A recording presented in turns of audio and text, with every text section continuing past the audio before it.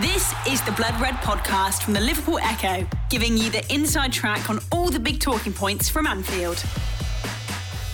Hello and welcome to the latest edition of the Blood Red podcast from the Liverpool Echo. I'm Matt Addison with Paul Gorst and Theo Squires alongside me this afternoon. Welcome along if you are watching us live on either YouTube or Facebook.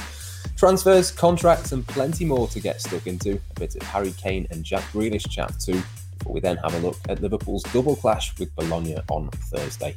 First though, we're yet to react here on Blood Red to the news that Trent Alexander-Arnold signed a new long-term contract at Liverpool on Friday, just a couple of hours after we'd recorded Friday's show.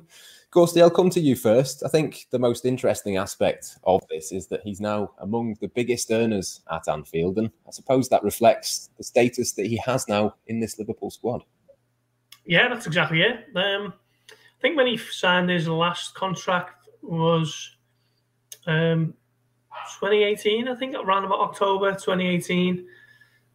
Obviously, he was established as a Liverpool first teamer at that point, and he just featured in a Champions League final and whatever else. But this was before he was a Champions League winner, before he was a Premier League winner, and everything that's basically come with, you know, the territory for the last couple of years as a Liverpool player. So now I think he deserves it. He deserves to be recognised as one of the senior men of this Liverpool team now. I think he's only 22. He doesn't turn 23 until October, but close to 200 appearances in the Liverpool first team. Every time we get a chance to speak about Trent, I always, wax lyrical about how much I love him. He's from the city. He's, boyhood Liverpool fan. He's one of the stars of the team. The best player at the academy since Steven Gerrard back in the mid-90s. And now he's going to be recognised as, one of the big stars of this Liverpool team with the contract to go with it. So I think it's thoroughly deserved. And, not Liverpool's first step on the road to what they've got planned this summer in terms of the contracts, but probably the biggest step forward in terms of the players who're looking to tie down. And it's all done relatively quickly, I believe. Talks kind of accelerated last week, and it was all done and dusted and wrapped up. And I don't think there was any indication that it wouldn't be any other way, really. I don't think there was going to be any hiccups or any unforeseen issues from the players' camp or from the club. I think it's something everyone wants. So it was all done and dusted, and on he goes, another 4 years on his mileage, and looking forward to seeing how he grows further in this Liverpool team, because he's an absolutely phenomenal talent. Yeah, an absolutely crucial player to tie down, Theo. But as Gorsty said, it was probably one of the easier contracts to do. We know there's a long to-do list in that regard, but Trent Alexander-Arnold, there was never really any doubt that he'd extend, was there? No, at all. He's Liverpool through and through, isn't he? He's not going to be a player that wants to go and play anywhere else. And you think, well, your players that have come through the academy before, even when Steven Gerrard was being linked with Chelsea, it was because he wanted Premier League titles. Well, Trent's already got that in his locker, so he's got no reason to leave the club. And from the club's point of view, it was the one that you wanted done the most, because we've had all the debates over Gini Wijnaldum, Jordan Henderson, whether there's that value in giving them long-term deals, giving them money they want. And then you've still got debates on, well, Alisson, Fabinho, they'll probably get them. But then Salah, what's next for him? What's next for Sadio Mane? Trent has still got the best years firmly in front of him. The fact that Gorsty's just said 4 years, well, he'll be, 26, 27. Well, he's still got then another big long-term contract left in his legs to enjoy the peak of his football. Whereas all these other players in the squad, they've ultimately already been tied down for their peak years. And it's now the club weighing up whether they've got any more life improvement in their legs or if it's just a gradual decline. Whereas Trent, it doesn't matter whether Jurgen Klopp leaves at the end of his contract and all these players, he is going to be part of this Liverpool team for the next decade, easily, you can imagine. And when you've got Pep Lijnders saying he's probably going to be captain one day as well, he is the one that you wanted to be this figurehead, and he fully deserves this wage for everything he's achieved. And now it's just this next step, this status for him to really lead the new Liverpool when the likes of Henderson, James Milner, all these leaders in the camp have to step back, and it is a new generation. Yeah, you can certainly see him stepping into one of those roles. And I suppose, Gorsty, obviously this one has been tied up. It sort of begs the question of what comes next. What do you think that the priorities are for Liverpool in terms of contracts for the rest of this summer now? Yeah, I mean, it's something we've been quite consistent on now, hasn't it, for a while in our reports. Fabinho and Alisson seem to be the next cabs off the rank, if you like. They're obviously joining up with Liverpool today, I think, in Evian. Club are keen to speak to both of them to get them to new deals. And again, 2 players who thoroughly deserve whatever gets put across the table for them in terms of new contracts and more earnings, essentially. Virgil van Dijk is one, Mohamed Salah, those 2. Obviously, we don't need to kind of reflect on why Liverpool would be keen to tie those 2 down. Andy Robertson is another one, we believe. Again, similar to Trent, another really strong talent at fullback, and Liverpool's not so much secret weapons these days because they've been known about for years, but for quite a while, wasn't it? That was where Liverpool's kind of surprise attack come from with the left back and the right back. So Liverpool just kind of looking to keep the nucleus of this team together, and why wouldn't you really? I mean, look at what they've done over the last 2 or 3 years. If they haven't won something, they've been really close to challenging, and they've won all the big titles in the game, haven't they? So Liverpool pushing on with the idea of keeping this team together, and then I still expect them to add to it with 1 or 2 before the end of play. We shall see, of course, and I'm sure we're going to move on to incomings, but the priority has been just to keep this squad together, and I don't think the squad got a fair shake of things last season with so many injuries and players having to adjust as a result in and out of positions that weren't natural to them and so on. So I think I don't think last year was a fair yardstick of where this team is at the moment or where the squad is. I think maybe casting your mind back to the season before when Liverpool were absolutely thoroughly dominant, weren't they? And I think that is pretty much a closer reflection of where this team is once they're all fit and firing and up and running. So Liverpool are keen to basically keep everyone from that particular season tied down. And obviously Gino Wijnaldum is the obvious one who isn't. But on the whole, Liverpool making good progress on that front. Yeah, certainly it's important. And I think it's important to mention as well, Theo, that it's a big investment, isn't it? It's not an obvious sort of transfer fee or something like that, but this is a big thing for Liverpool. I think only Manchester City in the Premier League have a bigger wage bill than they do. This is something that's going to rise, and it is something they have to weigh up behind the scenes. Yeah, Jurgen Klopp's addressed it before in the past. I think it was after they won the Champions League when people were saying, why is he not strengthening the squad? And when they only got the youngsters and the 2 reserve goalkeepers in. But he pointed out that tying these players down to contracts then was transfer business. It's all very well strengthening your squad, but if you've already got faith in players you've got at your disposal and they're of a good age where you're going to get life left from them, it makes sense to tie them down. It's all very well spending 100 million on a Harry Kane or a Jack Grealish, but if you've got your squad already in place, you're already going to be successful, as we've seen from Liverpool in the past few years. And it has been the concern for him in the last few years that the wage bill is going up and up because you've got to reward your loyal servants. And it's one where you get a bit more experience, you start winning trophies, you get all these bonuses as well from winning trophies that the club are going to have to be paying out more. And it's probably one of the reasons why Gini Wijnaldum didn't get the contract he desired, because he would have wanted a hefty pay rise. He'd have wanted, 2-3 years longer. And then it's, you're spending a lot of money on a player who won't be in your starting 11. That money needs to be looked at elsewhere. It's that's why we're having these debates now. What will the club do with Jordan Henderson? Obviously, he's a different prospect because he's so important as a captain to everything. But there are no debates like that with Trent Alexander-Arnold because he is just part and parcel for this team for the foreseeable future. And it's when you've got these harder decisions now on the players that once they get near that 30 barrier, it's how much more can you get out of them? Do you want to just milk them for what you can and accept you're going to sell them at a loss and see what you can get from them? Or is it a case of selling them while the value is still at a decent enough level to make a hefty profit? So far, Klopp has been very loyal to the players he's had at his disposal, like the fact that even Divock Origi got his contract after scoring that Champions League winning goal. Gini Wijnaldum's the only one who has ultimately had to leave, but you'd expect these decisions are now going to get tougher in the years ahead because we've seen the fume that we've had on social media from the club not going in bidding millions for some of these top talents. Well, they've just not got the money there if they're putting the money into the wage bills. So it's one where you've got to weigh it up. What do you want to do if you're keeping your squad together? Do you want to be giving your players who have delivered for you these big wages, or do you want to just get them off the wage bill and bring in new prospects? It's a very hard one to weigh up, and so far it has been a successful Liverpool, but you'd imagine there are going to be plenty more tough decisions ahead.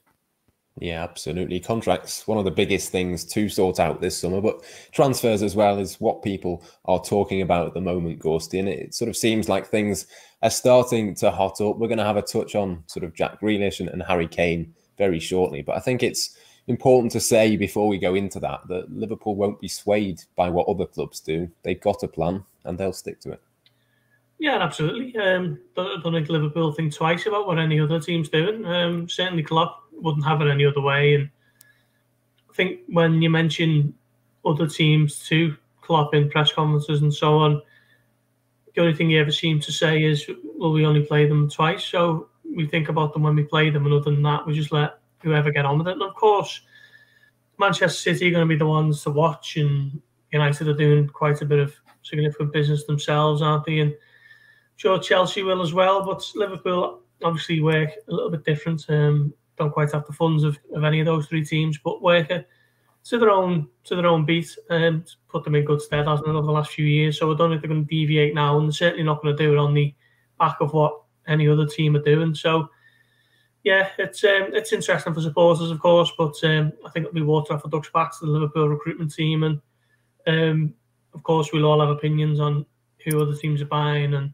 part and parcel of the game, is it, particularly at this time of the year. And I'm sure we're going to come on to City making a bit of a splash at the moment. But I don't think Liverpool are going to be too concerned. As boring as it sounds, we'd like to say Liverpool are going to be hell-bent on going toe-to-toe with City and guzzling them and whatever else. But Liverpool will just carry on working the way they work because, the proof's in the pudding of what they've done the last 3 years.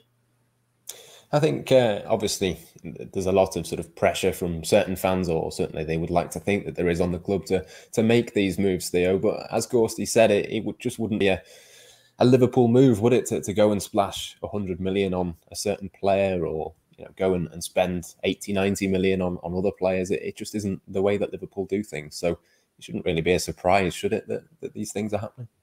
No, not at all. It's one where the way Liverpool do things with FSG, with Jurgen Klopp, I'm pretty sure they'd happily sacrifice the title this year if it meant they'd win the 3 after that. It's all very a long-term project about making sure it's all in place, whereas signing a Harry Kane for 100, 120, 150 million is very short-term.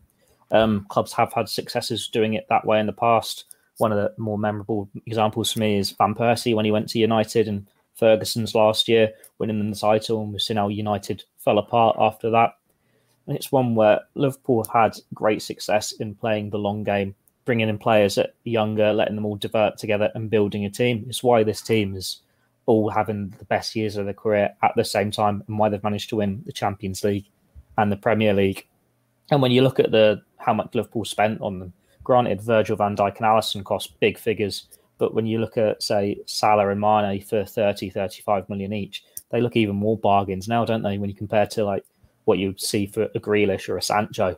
And it's one where you look at these players, well, it's all very well City going and doing, we want 100 million Harry Kane. He's 28, you're not going to get that resale value there. Or Jack Grealish, where City have got so many attacking midfielders in that position already. It doesn't make quite as much sense. Liverpool, they've got the depth already there. The only problem is it's not the same level of quality as Manchester City. But this isn't an overnight thing that City have just woken up and thought, we're going to spend this money on these players just to buy the league this year. This is what they've been doing the whole time under Pep Guardiola and even before him. And Liverpool have come out on top of them, against them before. That's why they've won the Champions League. It's why they won the Premier League. They would have been a hell of a lot closer in the title race last year if it wasn't for the injuries that they had. So you just got to have faith that the players can come back stronger again. Mohamed Salah still had a very good season last year. The defence is going to be a lot stronger with Van Dijk there. Konate is an exciting prospect, and he's one where 2-3 years down the line, if he's had a good start to his Liverpool career, you'll be seeing him getting an improved contract for another 4 or 5 years to reward that sort of ability in him. Mane could come back even stronger. So Liverpool have got good players in place. They've got a good squad in place. It's just that they're not going to go and spend 200 million. But when they did their big investment, when it was signing Alisson, Van Dijk and Fabinho, it started this rise together. And I think we can all safely say, looking at this Liverpool team, they're not exactly dead yet, are they? There's still life in the legs. They've still got part of the journey to go. It's not as though they have to start investing and doing a complete revamp again. And that's something Jurgen Klopp said in the past. It's when you need to upheave your squad. Is that talking about bringing 10 new players in? Liverpool certainly don't need that, and they don't need to be spending 200 million to strengthen the squad when they can go and get a centre-back who strengthen them quite easily for 36, as they've done with Konate. Yeah, important to remember that. I think just in terms of Grealish and Kane, Ghosty, I think for me, Jack Grealish wouldn't make a huge difference to them in terms of making them better. I think they've got lots of creative attacking players. It might mean that they have to sacrifice someone like a Sterling or a Bernardo Silva. But I think Harry Kane, that would be a player that you really think could make a bigger difference to Manchester City for me. I think he's a player that they don't really have a number 9. They don't have that Sergio Aguero replacement. Would you agree with that? Or do you think maybe it's just a case of Liverpool do what they do and they'll be fine? Yeah, I agree with your point there, Matt, about Grealish and Kane. I think I love watching Grealish. He's kind of a bit of a throwback, isn't he? A bit of a maverick. Takes the ball in tight areas, lovely close control. Not blisteringly quick, but can take players on for fun. Can play in a number of positions, and every time I watch him, he's always someone who makes you want to watch. So if Aston Villa are on the telly, I'll tune in because I like watching Grealish. So to have him go to City, I wouldn't like to watch Grealish in a Man City team. Let's face it, cards on the table, hoping that City lose, and hoping that he has a bit of a shocker, because I love watching those types of players. But I think it'd just be boring if City got Kane, wouldn't it? Let's face it. They just won the title by, 13 points or something. They won the title relatively comfortable anyway, and did it without a recognised number 9, Gabriel Jesus, of course, and Aguero didn't really feature much last season. And then they just gone by one of the best centre forwards in the world. It'll just make Liverpool's task harder, obviously. But I just think I don't know, really. It is a bit of a sour taste, isn't it, that they can win things, at a canter, and then just go and throw down 100 million, 200 million on 2 players at the drop of a hat, when everyone's supposed to be cutting the cloth accordingly and having a bit of trouble raising funds here and there. And there's a global pandemic that the world is still kind of emerging out of. And then, City have spent 200 million on 2 players. And then, in fact, it's going to be more than 200 million, isn't it? If they get Kane, then you're looking at closer to 250. So, yeah, it's a bit boring, isn't it? It's just, fantasy football stuff, and that's what Liverpool have got to compete with. They're not going to be able to financial-wise, so they're going to have to box clever again. Yeah, it does make you question a little bit financial fair play regulations, but we'll see sort of what happens with that moving forward. Just before we move on, Theo, I wanted to mention really the fact that Harry Kane has supposedly missed training today in a bid to force a move away from Tottenham through. I mean, Liverpool have been in that sort of position in the past. You think of Luis Suarez, Raheem Sterling has done similar, Felipe Coutinho. Liverpool wouldn't be in that position now, though, and I suppose if you can take a positive from this, it could be that possibly you just wouldn't expect Liverpool to have that sort of problem anymore. No, you wouldn't. But that's because the players that they brought in, they rose with Liverpool to the extent that you're not really going to see them want to quit the club to make a sideways step. Whereas when you talk of Suarez and Sterling, it was very much going in chase of that silverware and that big move to win these titles. And it's no surprise to see Harry Kane wanting to leave Tottenham. When you look at the age he is now, when you look at how the pandemic has affected transfer fees, and he knows he could easily be priced out of a move. If he waits for the market to settle, he's the wrong side of 30. So it's now or never for him if he wants to go and really win a few trophies.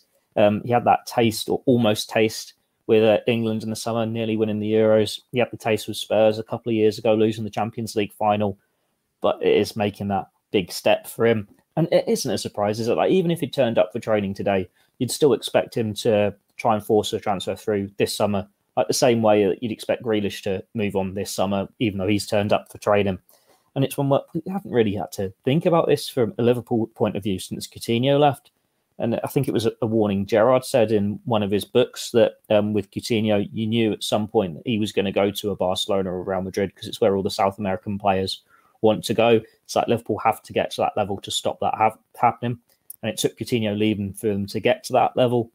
And well, you don't really need to go to a Real Madrid or a Barcelona now if you're Mohamed Salah or Sadio Mane, because you're in the best possible place to get those trophies. Whereas Tottenham, they're in Europa Conference League. God knows who they've got drawn in that today, but it's playing some Northern Irish team or something like that. It doesn't really fill you with glee, does it? A European night there. It's just not the same, is it? You can understand why Kane wants to leave. And Grealish or Villa, they're never going to be challenging for Champions League football. So it is definitely a rise for them. But Liverpool, in what has been their toughest season in years under Klopp, they still made Champions League football. They've still got the players where they want to be. And it's just putting the injuries behind them and getting the trophies again. The Blood Red Podcast from the Liverpool Echo. Absolutely. Let's move on a little bit. We'll move on from Manchester City. We'll just touch quickly on Manchester United and Chelsea as well, Ghosty. I mean, again, they are going to spend big, we think. They've obviously got Sancho, Varane, Jules Koundé potentially going to Chelsea. Paul McShane as well, yes. It's an interesting one, isn't it, Ghosty, in terms of what they do as well. Again, Liverpool will focus on themselves, but you'd expect there could possibly be 4 teams next season to be looking at that Premier League title and thinking it's realistic. Yeah, I think I might have said that for a few times now on a few pods that it's not a big 6 for me anymore. It's a top 4, but back to the big 4. It's Liverpool, United, Chelsea, and City, and then the rest is kind of fight amongst yourselves. Obviously, Tottenham will fancy themselves to have a claim on that. Arsenal will always fancy themselves as well, but to me, it's probably the poorest Arsenal side that I can remember probably in my lifetime, to be honest. Leicester have made a really good fist of it the last couple of seasons, haven't they? So it's for me, it's a big 4 now, and then what is it? Maybe 3 or 4 into the final 2 spots. But I don't think Liverpool need to be too overly concerned with what other teams are doing. I mean, look at last season. Chelsea spent 200 million there, and Liverpool still finished above them. And okay, Chelsea won the Champions League, but that almost had a little bit of a Istanbul feel to it in a way, in terms of the way they weren't favourites in any of the games in the last. Well, certainly didn't make them favourites against Real Madrid, and they weren't favourites in the final against City, and managed to sneak it in. And I think that was down a lot to the kind of tactical acumen of Thomas Tuchel and how he prepared for those games. So, you know, I would be hesitant to be too worried if I'm Liverpool, other than the fact that if City get Harry Kane, I think it'll make things a lot more difficult to wrestle back this Premier League title. But other than that, you know, teams are always going to sign players. United signed Jadon Sancho, fine. So what? You know, he's going to be a top player and is a top player already. Varane, he's a top class centre back. But you know, so what? Liverpool have got great players as well, and okay, I can see why fans are getting a little bit, you know, antsy that Liverpool aren't kind of matching them in terms of bringing in some high profile names, but. I'd say I'd be hesitant to be overly concerned with what other teams are doing, aside from if City get Kane, and then it's just boring, isn't it? Footy manager stuff. Yeah, exactly that. Yeah, I mean, obviously there is still a month of the window left. Liverpool could do a couple of transfer deals for themselves, but let's just imagine for a second that they don't do that. They've still got the squad to challenge for the Premier League title anyway, haven't they? Isn't there a kind of unnecessary panic about transfers because Liverpool could just go and do that anyway? Yeah. Do you want me to use the like a new signing cliche for half the squad? Go ahead. Virgil van Dijk, Jordan Henderson, Joe Gomez, Joel Matip. We can go on. And we're going to see the real Thiago Alcantara now this season as well. You'd like to think after a full rested summer, Sadio Mane is going to be back to his best. Liverpool have got the squad there, and the only reason they weren't properly challenging for the title last season is the injuries. It's one where they would have been at the very worst second last year if they had their players fit for the whole campaign. And it's one where, well, Liverpool and City are both in this position where you could start the season as it is with their squads, and you'd expect them to be the top 2. That's why they've got this status. That's why they've been so good for the last couple of years. It's one where Chelsea are not really a concern for me, even though they need to strengthen, because they seem to have so many gaps in their squad. They seem to just be getting players in the same position. Like you go and sign Timo Werner last summer, and it's like, oh, he's not up to scratch. So we might target Erling Haaland this year. It doesn't seem to quite be sorting it out. It'll take a few years for them to properly get back on a pedestal. As Gorsty mentioned with Arsenal, it seems very much like Liverpool in 11-12, doesn't it? And then it's one where they've got a few players there, but they're years off being able to challenge for titles again. And like Leicester feels a bit like Everton under Martinez or Aston Villa under Martin O'Neill, where they're going to just fall short. But you've got these teams that are already there, and they're just going to stay there. It's what makes United the concern for me, and it's not because they've spent all that money on Sancho, it's because they've spent that money on Varane. Like, you've got a very good spine to that team there. Like, that front four, granted Cavani's not going to have his best years ahead of him, but when you've got Greenwood, Rashford, Martial, Bruno Fernandes and Sancho in the front five, and you know you've got that spine of Maguire and Varane at centre-back, it's almost like when Liverpool bought Virgil van Dijk. That could be a big difference for them. They're still centre-mid is a bit weak, especially if Paul Pogba goes, because granted he's a bit hit and miss, but he is their best midfielder. Goalkeeper, still that debate there of who's first choice. But Liverpool don't have these issues. They don't need to look at, we need to spend however much on a big-name player, because they've done it in the past, because the players are already there in place. That's why they've seen Mohamed Salah challenge for golden boots year after year. It's why Fabinho is one of the best holding midfielders in the world. It's why Virgil van Dijk is the best defender in the world. It's one where they could easily start the season tomorrow and it'd be fine. Same for Man City. Like, you just keep Kevin De Bruyne fit for a season, City are always going to be top two. Liverpool keep Van Dijk fit for a season, they're going to be top two. And then it's just what else you can bring into that squad. But the fact that City can win a title without Harry Kane, as Gorsty said, you throw in 30 goals from him on top when you've got Kevin De Bruyne being his playmaker, that is a terrifying prospect. But it's always been the case that they're up there and abouts, same as Liverpool are there and thereabouts. The big difference is United actually doing something defensively and bringing Varane in and seeing if that can make this power two struggle at the top of power three. Yeah, it certainly could be an interesting one. And transfer movements, not just at the top end of the division either, Ghost. The Arsenal have spent £50 million on Ben White. I know that you've reported in the past that Liverpool had scouted him, but certainly wouldn't have paid that sort of money for him. But it does make you wonder if that might open up then the opportunity for a knock-on effect. Maybe Nat Phillips would be interesting, Brighton as a replacement potentially. It just sort of goes to show the kind of knock-on domino effect that the transfer market can have sometimes. Sometimes it just takes one of those deals and maybe one or two more might follow. Yeah, and I think in a summer like this as well, more than usual, that will kind of trigger off a few deals, I think, with big money exchanging hands in the same league. Yeah, it shows you as well, doesn't it, the how much money can be added onto your value when you've had one season in the Premier League. Liverpool were looking at Ben White 12 months ago, or scouting him when he was on loan at Leeds. Obviously, Leeds were determined to try and bring his loan deal into a permanent one, and had about 3 offers turned down, I think, from Brighton just before he signed a new contract. And I think the limit, the ceiling of those 3 deals was about 30 million. So one season in the Premier League at Brighton, and suddenly you're 50 million and you're off to Arsenal. So a lot can change, can't it, after one season in the Premier League. But yeah, Brighton obviously now armed with, a bit of a war chest of Brighton proportions, and Nat Phillips does seem to be someone who they are keen on. I wouldn't say he's a similar type of player to Ben White. Ben White can play as a defensive midfielder and is a lot more mobile and possibly quicker, but he's nowhere near the kind of nuts and bolts defender that Nat Phillips is. Absolute monster in the air, isn't he? And loves to get his tackles in, his blocks in, and loves to defend.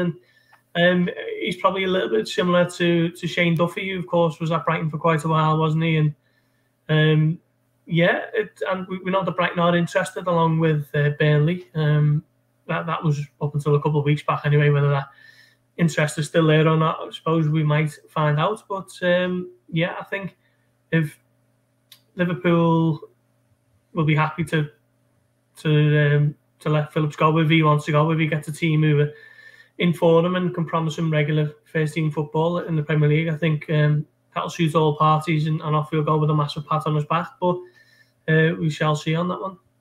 Yeah, certainly still plenty of time left, around 4 weeks or so before that transfer deadline, so could well be a few more movements. But just before we finish then, we'll have a quick look ahead to Thursday. Liverpool playing 2 30-minute games with Bologna in the afternoon, 3 p.m.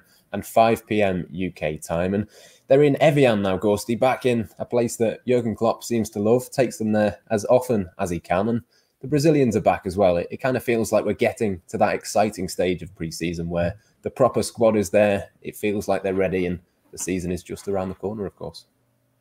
Yeah, 12 days now till Norwich. Yeah, Liverpool back in Evian. They originally flew to Austria, didn't they, on the 11th or the 12th of July, and they were planning to stay there for the full month. And then I think cabin fever has set in a little bit. You know, it's a long time to be away from your friends and your family back on Merseyside, and a long time to be stuck in the one place. So I think they moved camps last week, and then the plan for Evian was formulated, and off they go. And I think it's just been done with a view of kind of keeping the kind of attention span of the players, rather than just looking at the same pictures every day, the same four walls in the hotel, the same kind of day-to-day.